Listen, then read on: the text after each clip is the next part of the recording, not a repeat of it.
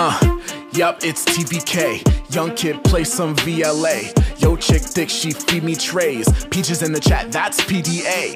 I'm so cray, see me slay. Fake all day if they in my way.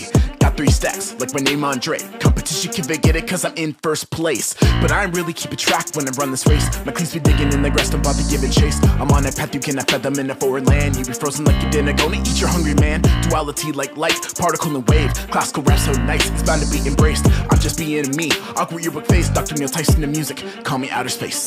100 on a dash, on a interstate. Welcome to another episode of Rockstar Violinist. I'm your host, Matt Bell. Like our last episode that featured a cellist, our guest this time is not a violinist. But we are sticking to our guns. We're not changing the name. Still Rockstar Violinist. If you're on Instagram and you play a stringed instrument, you probably know that viola kid. He's everywhere.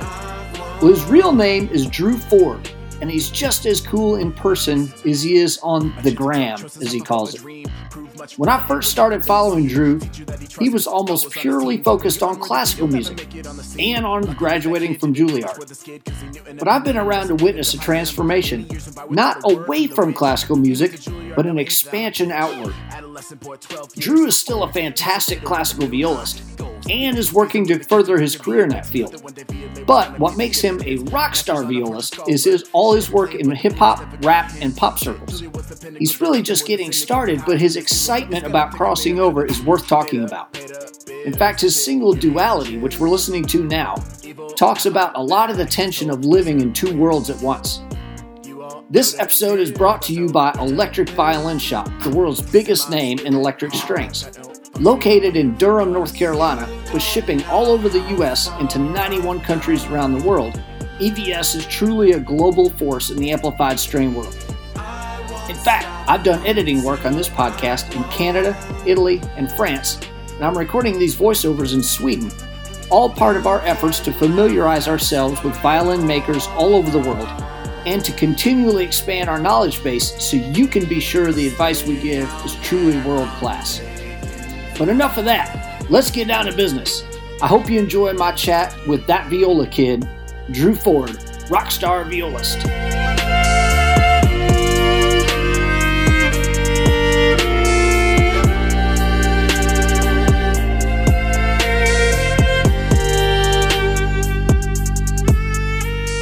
But you know, it's incredibly freeing. I every cruise I do, it was my second one. I lose a lot of weight because I go to the gym every day.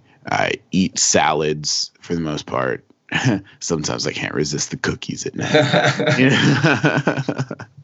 But no, by and large, like it helps me recenter, refocus. But I only need a week to do that. I don't need 4 months to reset. You know. Yeah, and then, you know, of course, so much of your career is based around the internet. Yeah. That being disconnected from that for a month is not so good.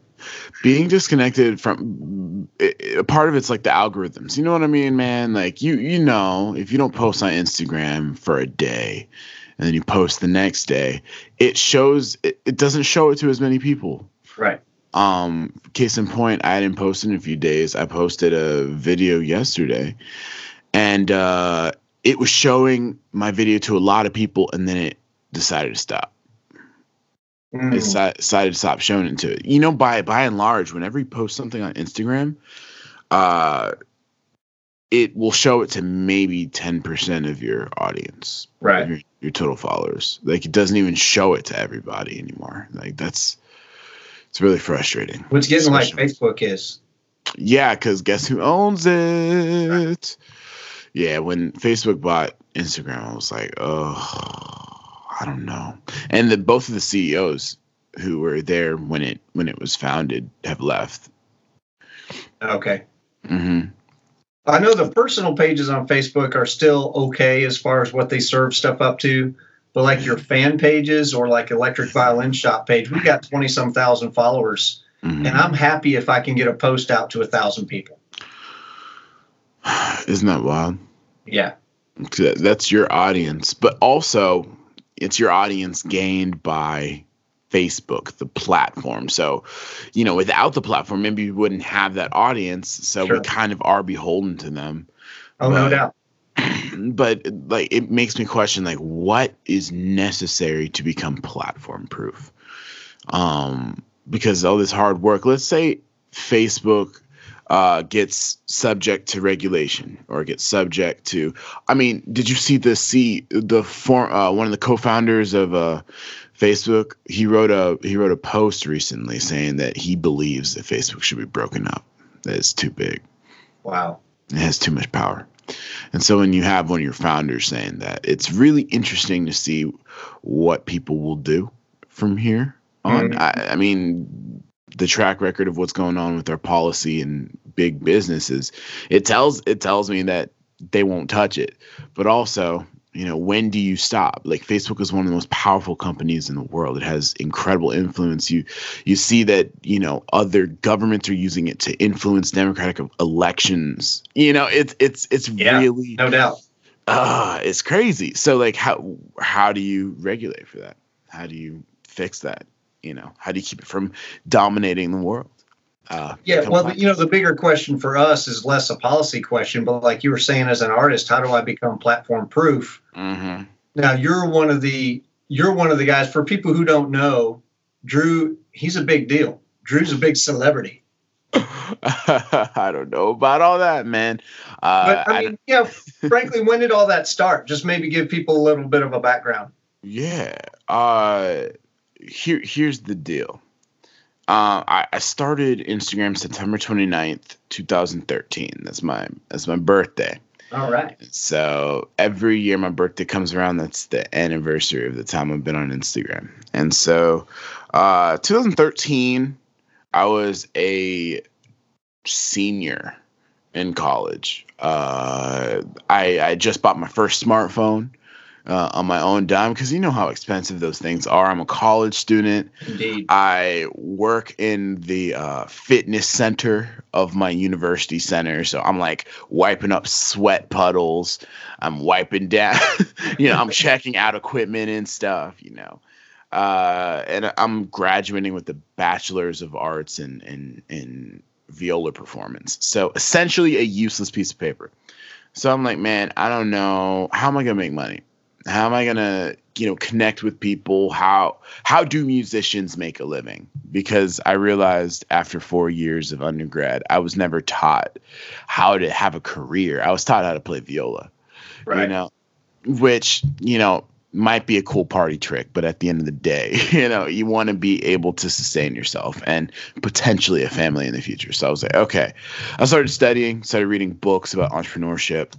I discovered this guy named Gary Vaynerchuk, and I saw him speak publicly, and he changed my perspective. I was like, whoa.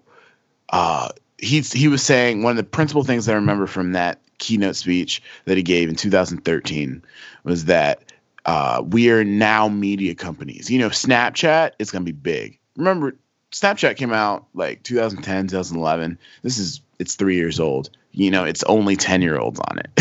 Right. And like college kids. So I was only using Snapchat for selfies and flirting with girls, but he's like, it's going to be a big platform. A few years later, Zuckerberg is like offering Spiegel $3 billion for Snapchat. And Spiegel's like, nah, I'm good. So Gary he's one of those people who can really see what is happening. And he reacts faster than most people. So I decided I wanted to be one of those people. I bought his book.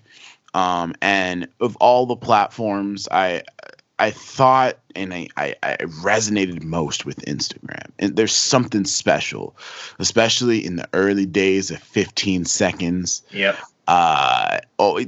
Just the cuteness of Instagram. It was so bite-sized. It was so pressureless.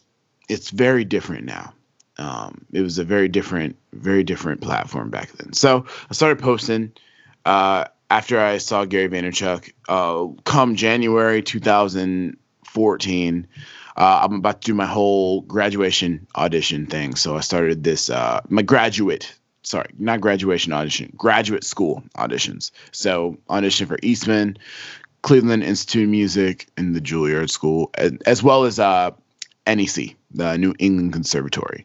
So I was like, man, I want to get super nervous because like this is big. Grad school auditions are big. What if I started like promoting my senior recital so I can get as many people there as possible? So I started a hashtag called Journey to Juilliard and called my recital the same thing.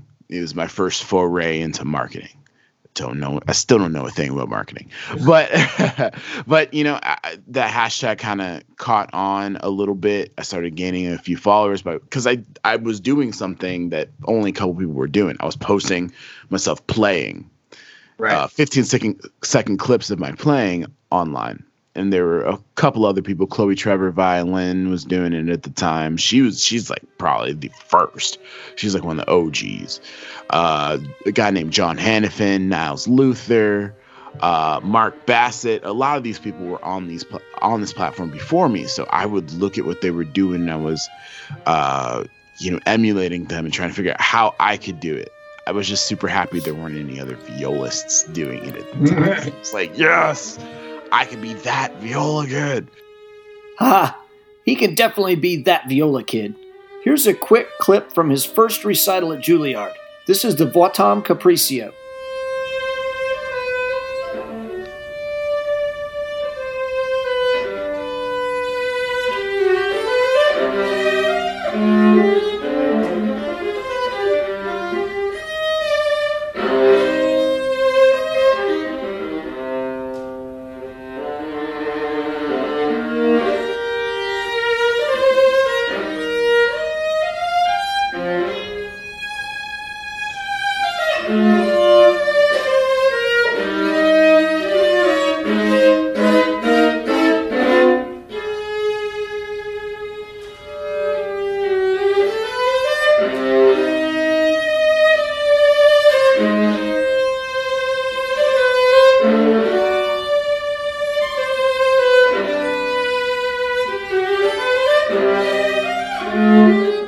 So from then on, it was just the consistency, posting every day, really spending 8 hours a day liking and commenting on pictures and hashtags that I felt would like the content that I create.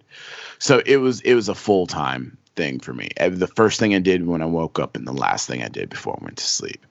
For about 3.5 years. And then that translated into very steady growth. It wasn't an explosion like people seem to think. It was pretty much, for a long time, 1,000 followers a month. So pretty much 33 followers a day.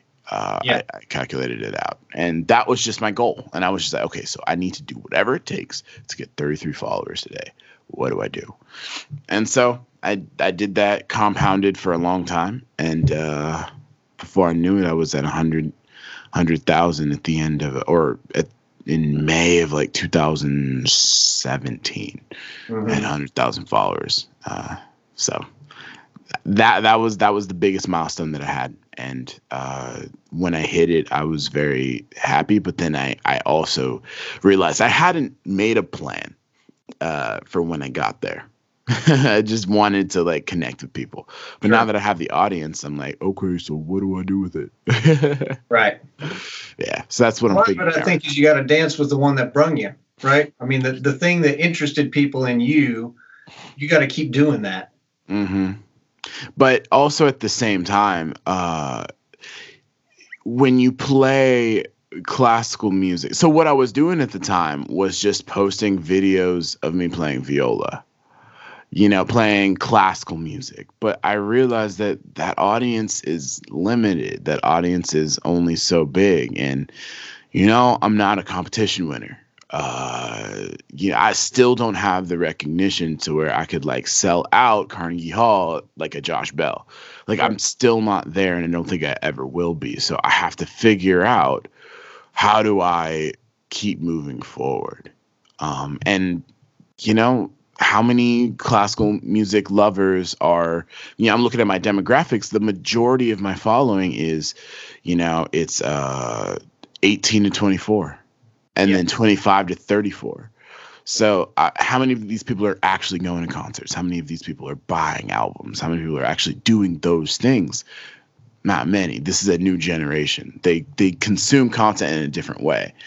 And I've had to figure out, okay, what music are they listening to? What music do I like making that is mine? Because if I just play Beethoven covers for the rest of my life, like, there's only so much money you can make playing other people's music. And so that's what the past couple of years have been about for me.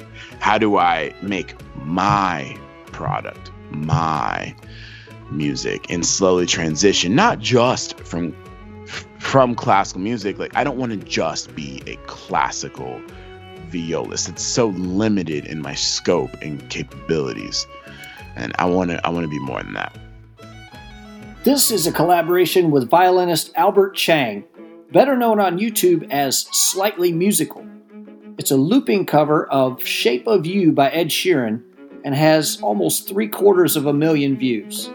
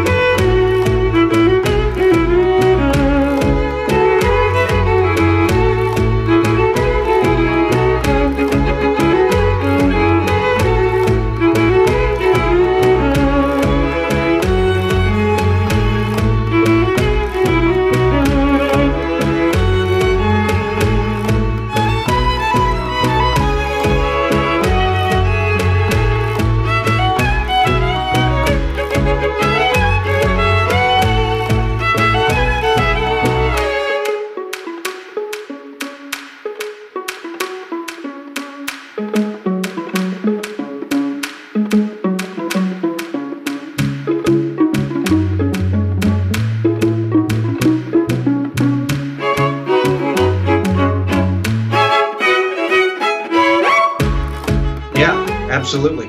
In fact, you've got some original material out now. Yeah, man. Yeah, talk about that. The journey in writing and discovering. I remember when you were first talking about making beats, and we were chatting. Yeah. You connected with guys from Black Violin and D Sharp. Mm-hmm. Talk about the journey from playing the page to being a composer and a writer and a producer. Mm-hmm. So I have to thank the boat for it. Because I think I was going slightly mad. My first contract back in the beginning of 2018, after about a month at sea, you're like, okay, that was cool. Wait, what? I have 3 more? You mean I still have 100 and I have like 200 more shows to do?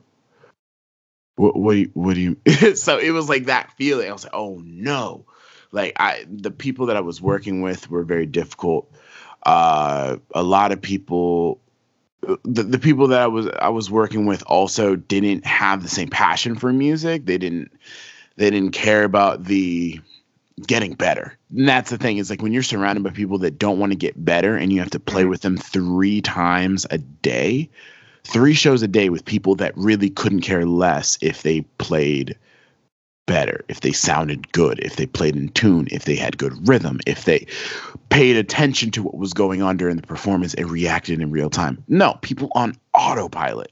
Yeah, they're just clocking in and clocking out. Clocking in and clocking out. And when you are forced to work with people like that, it kind of it draws a bleak picture of what being a musician is. Am I doing this for money? Because I'm not having fun. So it was like, okay, how can I have fun? How can I express myself? Because I'm obviously not being able to express myself in a way that makes me feel good. So then I was like, okay, let's see what this whole hip hop thing is about. So I had I bought some speakers in Fort Lauderdale, some nice studio monitors. They're literally sitting right next to me right now. They're beautiful. They're beautiful. And I started listening to albums, just going through the hip hop catalog. One of my friends, Tom McGovern, who was on the ship with me, he's a singer, songwriter, pianist, comedian. He's brilliant human. He bought me a book and he gave it to me, and I have it down there. It's like a hip hop yearbook, and it details from the beginning of hip hop, the first year of hip hop. I think it's like, he classifies it. His name is, let me get it real quick. Shea Serrano. It's the rap yearbook. And it goes from 1989, and it goes every year until, what year? 2014. So from 1989 to 2014. And he details and writes about in his opinion, the most important rap song of each year. And so I got to be exposed to the histories of, Afrika Bambaataa, Jay-Z, Kanye West, Tupac, Biggie, Dr. Dre, Run DMC, and a lot of other people that I just, being a classical musician, never was exposed to.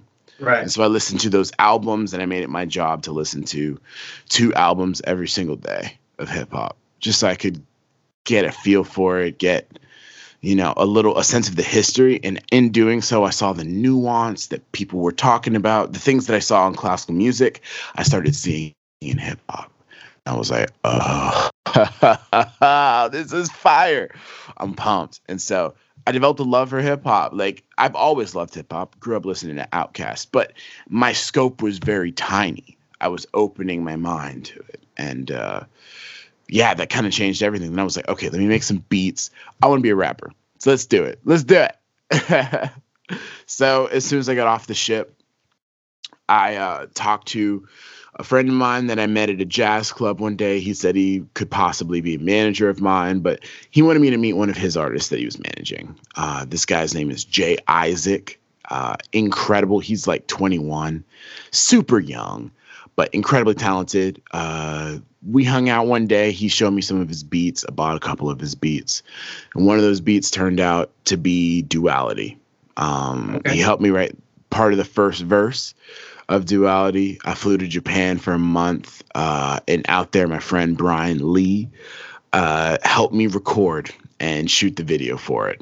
And so by the time I got back in August, when I got on a ship in January, didn't know I wanted to be a rapper. By the time I was moving to LA at the end of August that same year, I'd already released my debut single as a rapper. So it's just really interesting how life can pivot super quickly. Yeah. So we had a chance to hang out in Albuquerque, and you got a chance to perform some rap in front of a room full of string teachers. Yeah. That was fascinating. I'm not sure. The one thing that I got, and the one thing that's super important about hip hop, is that you need to hear the words. And if you don't, then it's just kind of like rhythmic talking. Right.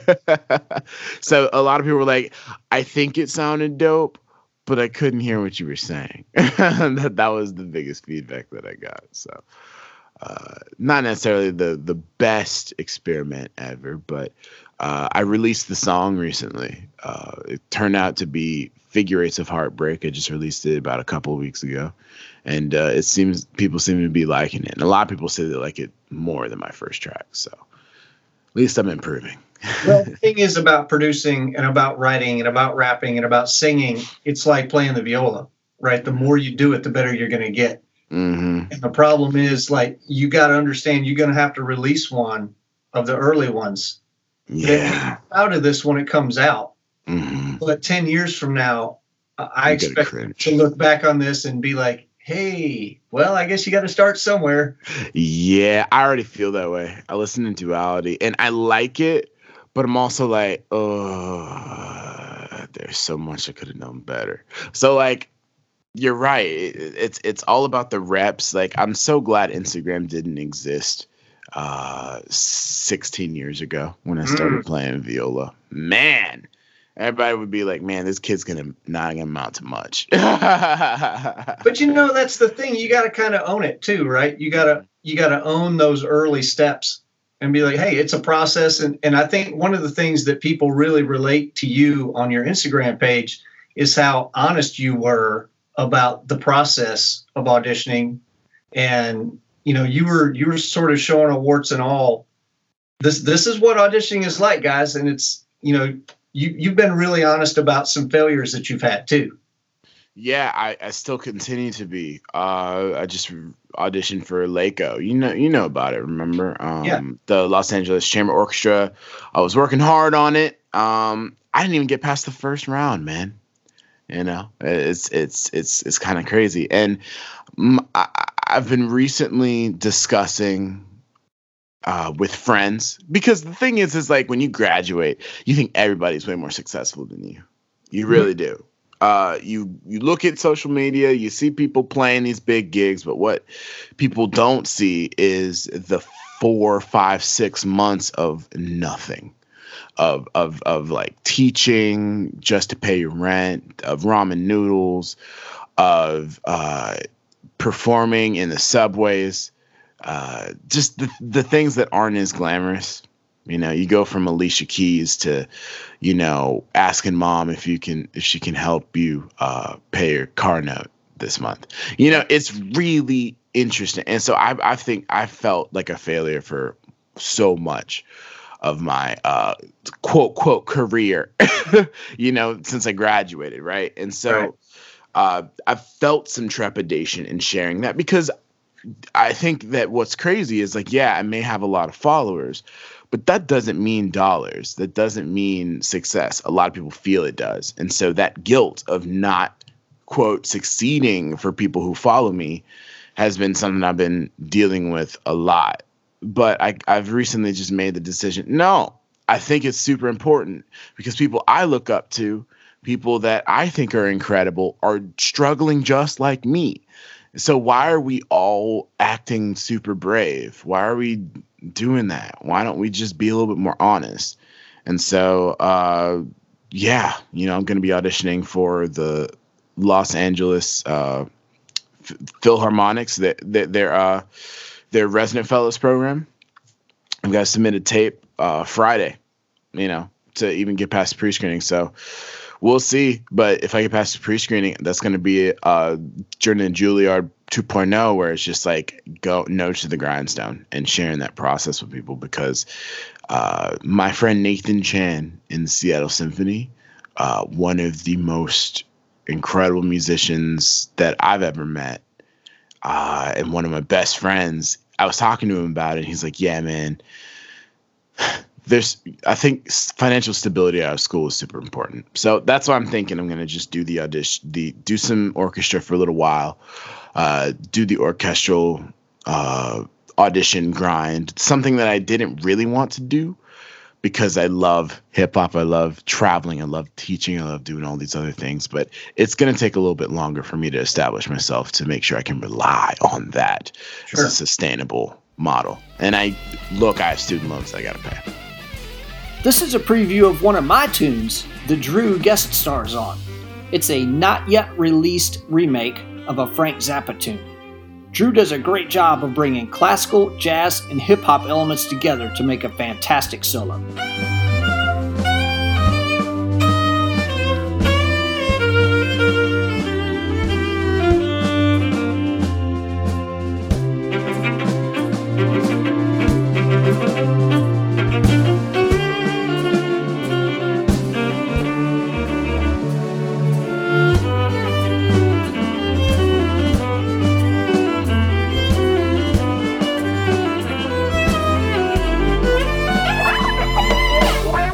Yeah. Well, Chuck Bontrager, we got a chance to hang out, and Chuck has been featured on this podcast. Chuck is a guy who's a brutal heavy metal violinist. But brutal is a very kind word. He is a savage. He's an animal, and I look up to him so much. He's crazy. Anyway, during the day, he's off playing the page. He's an orchestral guy. He plays for Hamilton. Oh, I didn't know that. Okay. So he's a guy who's during the day he's playing his Kusan acoustic violin plugged into a DPA mic and doing the theater thing. Mm-hmm. And then at night he's got that 7-string beast plugged into like 6 half stacks and he's rattling windows all across Chicago. Wait, he's on Chicago Hamilton? I have a friend from Juilliard who's on it, Jimmy Jeter. Okay. He's one of the characters in the show. That's incredible. Yeah. Oh, that's why he knows him. No, we talked about this in NAMM. That's why he knows him. Okay. Now it's all coming together. I was like, how do you know Jimmy? How do you know JJ? That's great, man. Yeah, so it's not just because you're taking an orchestral gig doesn't mean that that's the end of hip hop. Yeah, for sure. And I've been thinking about a lot of things. When I'm not posting, I'm reading and I'm thinking. I'm a very pensive dude. And one thing I realize is like we just aren't taught in school that you got to do what you got to do, and they make us think that, you're going to all be successful. People are going to love you. You're going to go and you're going to play your viola and chamber music and you can do all this stuff. And I think New York's just a really interesting bubble where people want to listen to chamber music. Since leaving there, like I haven't really played a lot of chamber music, and that's my one passion. And it's a passion that the audience feels and they enjoy too. It's remarkable, but it's so interesting. I'm having to build the demand for it outside. Like in New York, it's baked in, but outside of New York, most people that I meet, they're like, "What's chamber music?" I'm like, imagine a rock band, but acoustic, right. And music written mostly by dead white guys. Like, but it's a romp. You're gonna have fun. And they're like, actually, I'm gonna go to Coachella. Yeah. So, okay, I'm sorry thank you for your time. So yeah, that's been the biggest challenge for me is finding a way to tell the story, and it's gonna be harder than I thought. So talk a little bit maybe about how music school has helped prepare you for life after music school, and maybe some ways that music school didn't help you. Music school really got me to be a sweaty violist. So I'm at a point in my life, and I hope I can always keep getting better, and then it'll continue to grow and be more. But you can give me a sheet of music and I can play it. Like mostly anything outside the realm of aleatoric or 12-tone, I can read it. I can read it pretty easily. And if I can't immediately, give me 15 minutes and I'll be able to play the viola part and we'll be good. Barring Don Juan, really heavy Strauss, really heavy Einhelden Laban or Don Quixote or Don Juan or anything like that, I can play it. So when it comes to recording, when it comes to going into studios, they're like, okay, let us know if you need a moment to look at this. No, I never do. Like I can get it on the first or second take. I can phrase. I can read music really well. That is the biggest skill that I gained from going to school. And that's about it. Like when it comes to like understanding music theory, musicianship, having a good ear, yes, that comes into play as well. I can analyze music intervallically. I'm working on analyzing music quarterly. I'm trying to learn jazz theory.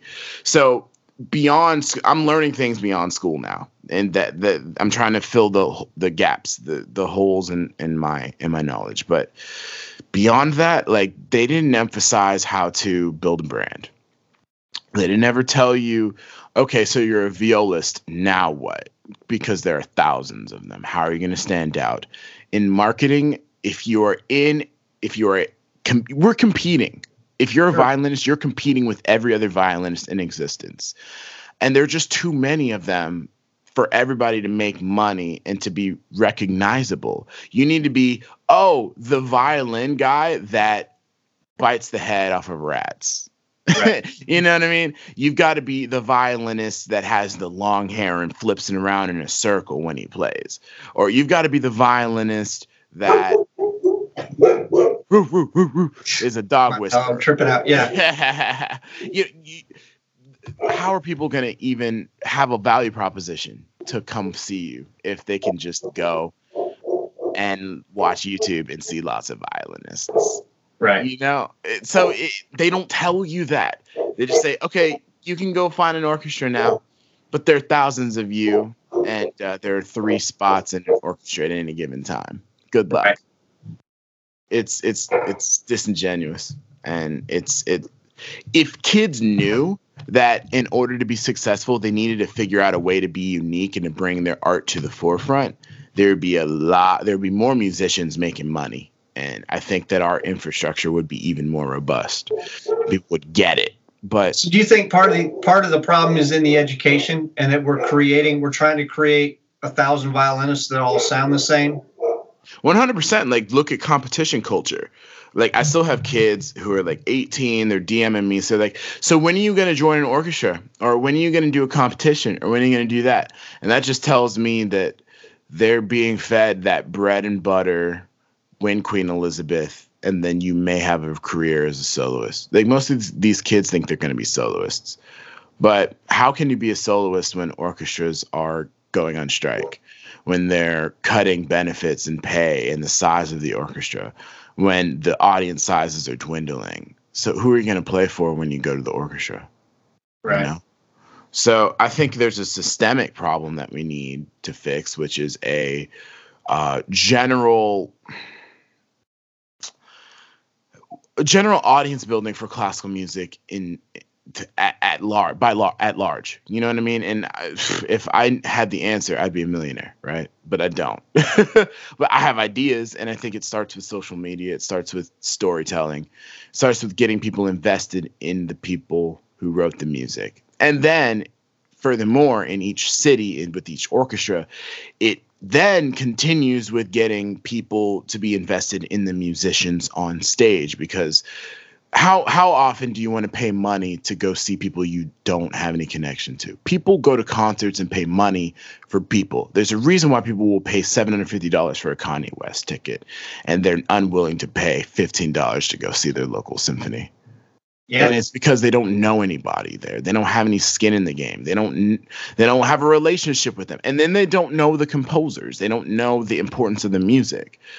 So there's all these disconnects that disincentivize people to take their hard-earned cash and throw it there. And then when they go, they have to be quiet, and it has to be dark, and they have to dress up.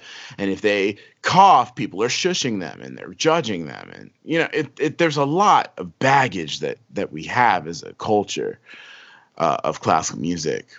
And then even the musicians themselves are like, oh, we have to play Star Wars. Or it looks like we're playing Indiana Jones again this week. You know, there's just, the musicians aren't happy about it. When the audience is happy, the musicians aren't, and vice versa. So we have to find a way to fix that. Because if the musicians can be happy, then the audience will. If the musicians can be happy making stuff that the audience is happy to consume, that's when you're going to see that golden medium. That's when you're going to see that beauty. And then the musicians are going to want to go and talk to the people afterward, and they're going to want to build those relationships, and they're going to want to, you know, bring their students to the concert and all that stuff, and they're going to get students. So I think it could really. I just don't know how to do it. I don't know if it is more community engagement. I don't know if it is more Pops concerts.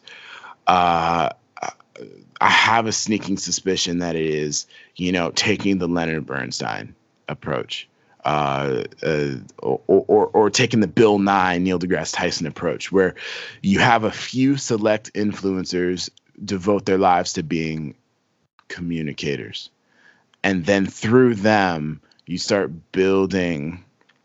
I don't know. You start building a baseline, because you go into a classical music concert, if you don't have a baseline understanding of it, it's not as enjoyable. Yeah. They need tools. They need tools. So I think that for me, I'm trying to model myself after, the great science communicators as a music communicator. And one day I want to be able to say that, maybe people understand why hip hop's important because of the content I've done over the past 50 years. And people also see the equal value and equal merit of classical music and country and jazz and blues, but I don't know how to do it. I'm figuring it out. Yeah. Well, there were a couple things. One, you were talking about the how the commoditization of players. Mm-hmm. I saw an interview with Hans Zimmer. He was talking about Tina Guo, the cellist who lives there in L.A. Yeah. And he was saying that, I don't want a cellist.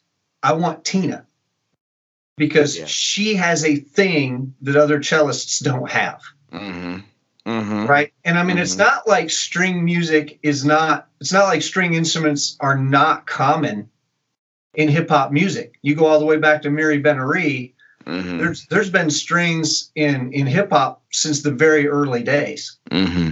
Mm-hmm. You look at a shifting demographic in the U.S., right? I mean, you look at your typical orchestra crowd and you see one kind of face out there. Mm-hmm. And I think you're starting to get to where you see in the orchestras the musicians themselves are becoming a lot more diverse than the audience is. Mm-hmm.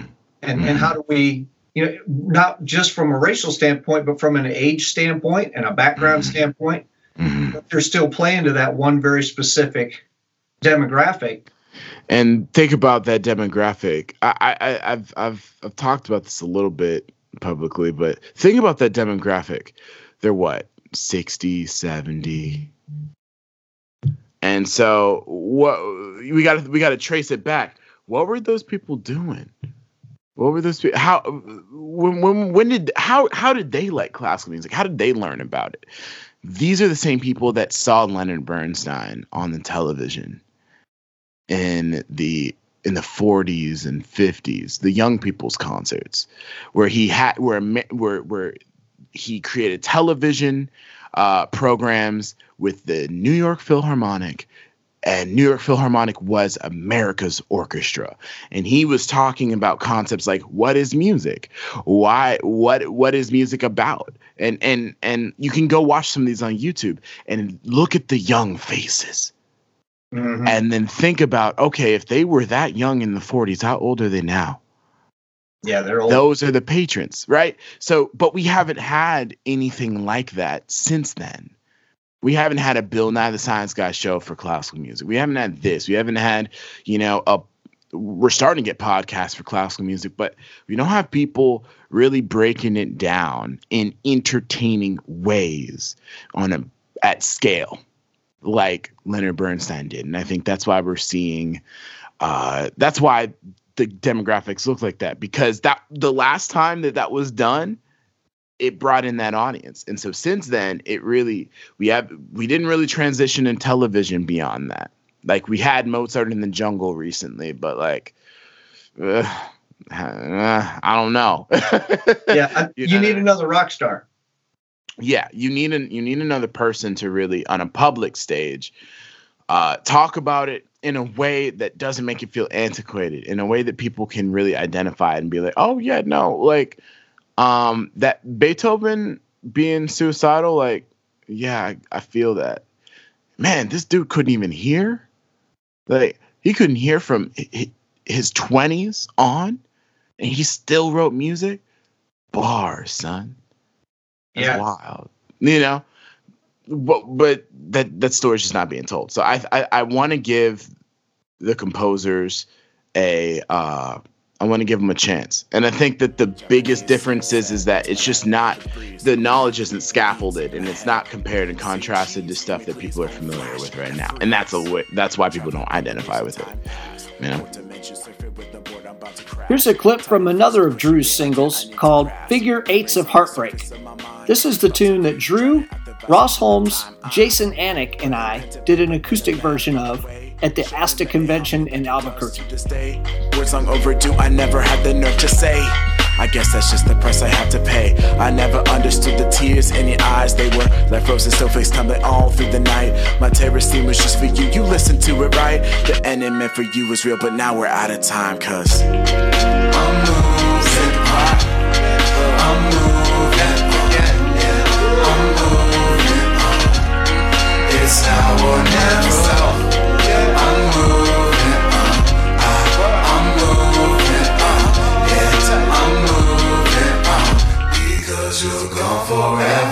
not here to talk about your faults. See, way back when we could have had it all. A dumbstruck love was not enough. Many things I should have done, so you always knew that you were the one. Should have told you that I loved you every day. For romantic every way. Proposals to make you quake. Fireworks over the lake. Midnight trips to Steak and Shake. Leaving you was a mistake. I'll forever cherish Portland, Maine. On again, off again, back and forth infinity. Figure eights of heartbreak drove me to insanity. Wasn't right for many years, not a single fling. Even started saving green so I could get a decent ring. But that was many years ago, it doesn't matter now. I look back at what we had and can't help but to smile. Love and miss your mom and dad. Tell them I said hey. I'll always put a piece of you in every note I play. Cause do we think this is a uniquely American issue? Do you find that audiences in Europe and Asia do connect a little bit better? I mean, look at guys like David Garrett, who's drawing huge crowds, and guys like Hans Zimmer, who's drawing huge crowds. He's not playing classical music; he's playing his music, but they're filling stadiums. You also think about what else they're doing, though. Like, remember what I said? Like, you have to make it fun and entertaining, and they do, and much to the chagrin of a lot of classical music purists, they're like, man, there's no substance. They're just playing to the crowd. They're showing off. Yada. They have all they have. They're sellouts. They're sellouts, right? No, they figured out how to market themselves, and they have their own niche. And they're crushing it, and you're mad. You're mad at the Lindsey Sterlings, the Taylor Davises, the two cellos and piano guys of the world because they figured it out. How am I different from other people? Oh, that's why? Okay, let's do it. You know what I mean? And let's keep going. Well, Trans-Siberian is another example here in the U.S. They got more semis full of gear than they do instruments. To answer your question, in Europe, I think that they have a home field advantage. Like, classical music has never been native to America. Like, it took us forever to get Aaron Copland, to get an actual American composer. It took us forever to get Bernstein. And now that we have them, that's great. We had Gershwin too, but those people were influenced by jazz. Those people were influenced by an American music. It wasn't really classical music. Like, they kind of fused it. Right. They like made a classical music mixtape with jazz, blues, and bluegrass. Like, the music that was first inherent to the people of America. In Europe, you have Dvorak, who wrote Czech. He had took Czech folk songs and put those themes in his symphonies. They have a home field advantage. So, like, it's baked in their culture in a way that, it isn't in America. And I think that's why they have a little bit of an advantage. But even then, you have EDM that's way bigger than classical music. You have other genres that are blowing up. The culture is changing.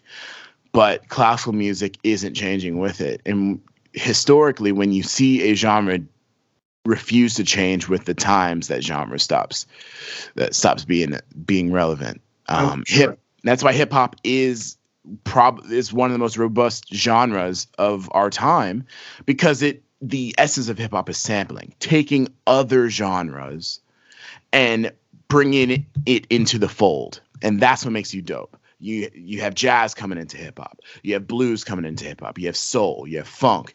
With Old Town Road, you have country coming into hip hop. Hip hop is non-biased to genre. If it sounds fly, I don't care where it came from. Just make sure you have bars and the beat is tough, right? So I'm like, yeah, maybe we can save classical music if I just bring some classical music into it. Well, look at what Black Violin is doing. Yeah, exactly. Those guys are blowing up. Yeah, but they've been at it for a long time. It takes people a while to catch on to good ideas sometimes, right? Yeah. So I don't know. I think that if we're able to use classical music in hip hop, classical music will be immortalized, and it will always have source material, right? Source material. If you can continue to keep revitalizing your new art with source material from the old, it'll never die. But we have to be cognizant of the fact that attention spans are shorter. That people don't want to sit down for 3 hours anymore to watch an opera. In general, and there's people nothing don't sit wrong down with 3 hours to watch a rock show. Yeah. I mean, people complained about Endgame, Avengers Endgame, and that was 3 hours. Yeah. They're like, man, that was long. Though. It was good, but man, it could have been shorter. I'm like, dang, man. Even movies, big blockbuster, record-breaking movies, people are like, that's too long. We're realizing our time is the most valuable commodity that we have in this world. So let's figure out how to abbreviate classical music a little bit and still give it to people. That's right. That new chamber music tune is going to have to clock in at 3 minutes and 15 seconds. Well, yeah, in a way. I don't know how it will. Yeah, like there's some composers out there that are writing 1 minute compositions. And I think that's dope just for Instagram. That's brilliant. Why not? Yeah. Why not? So cool. So, hey man, what's next for you? What's coming up? So I got a couple auditions coming up, but I'm working on some new music. So I'm trying to get my Spotify numbers up. I'm trying to really take my brand to the next level and not just be a violist, but be an actual musical artist. And eventually, hopefully by 2020, be doing some shows, have a mixtape and do some shows in the summer. And awesome. my goal in the future is a big goal would be to be signed by Dreamville under J. Cole with those musicians so I can continue to learn, because those guys understand hip hop on a level that I still don't understand. And I think, it's hard to learn a craft by yourself in a vacuum. It's much better when you have mentors, when you have colleagues, when you have people that you look up to. No doubt. Working with them, having feedback, and just being a part of the culture. So that's a big dream of mine, Dreamville. But aside from that, I'm gonna stay independent. Like I'm not thirsty to be signed. I want to create the music that I think is great, and I want to continue learning and meeting new people and being inspired, ever inspired. Yeah. Yeah, man. So I don't know. I don't have any concrete plans. We're in the laboratory phase, if you will. Awesome. Well, if people don't know how to find you, I really don't have a lot of help for them. But tell people where is Drew to be found these days? You can find me anywhere: Twitter, Instagram, YouTube, Spotify. You can find me everywhere. That Viola Kid. Facebook. Find me, look for me, give me a shout, as well as, I'm dropping a podcast called the Faking Notes Podcast, where this wonderful human Matt Bell will be featured as well. We're just being on the other side of the microphone, right? Isn't it? It's crazy. It's crazy. But it's the Faking Notes Podcast is a podcast that's pretty much co-hosted with my friend Trevor Bumgarner, who's a Juilliard composer, and we just it's a comedy podcast. So we're just riffing off of each other. We're talking about what it's like to be a musician at the beginning of the career, or the pitfalls, pop culture, and everything in between. So definitely check that out. It'll be dropping. Definitely reach out to Drew, guys. I know he's got a lot of followers across platforms. We're talking about a couple of 100,000 people. So he's, just from a logistics standpoint, he can't reply to every DM he gets because it's probably 100 a day. No, it's manageable. It's about 30. It's about 30 a day, and I really prioritize that. And it's something that I want to get back to. I used to spend 4 hours answering comments every day. That was part of the job. Yeah. And I want to get back to it because I learn the most from my audience. So. But reach out. If you got stuff to say to Drew, he's an accessible guy. He and I actually met through social media and have become friends in real life past that. Yeah. Reach out to him and buy the CD, buy the album, stream it, do whatever. Just send him $5 in the mail, whatever. Yes, my Venmo is cash forward with anything. But anyway, Matt, thank you so much for having me, man. It's always great conversating with you. Yeah, likewise. So that's our interview with That Viola Kid, Drew Ford. Be sure to follow him on Instagram and subscribe to him on YouTube. He creates a ton of super high quality content, and gives some very honest and transparent looks into his life as a classical and not so classical violist, producer, and rapper. And as always, stay tuned for more awesome interviews with even more rock star violinists.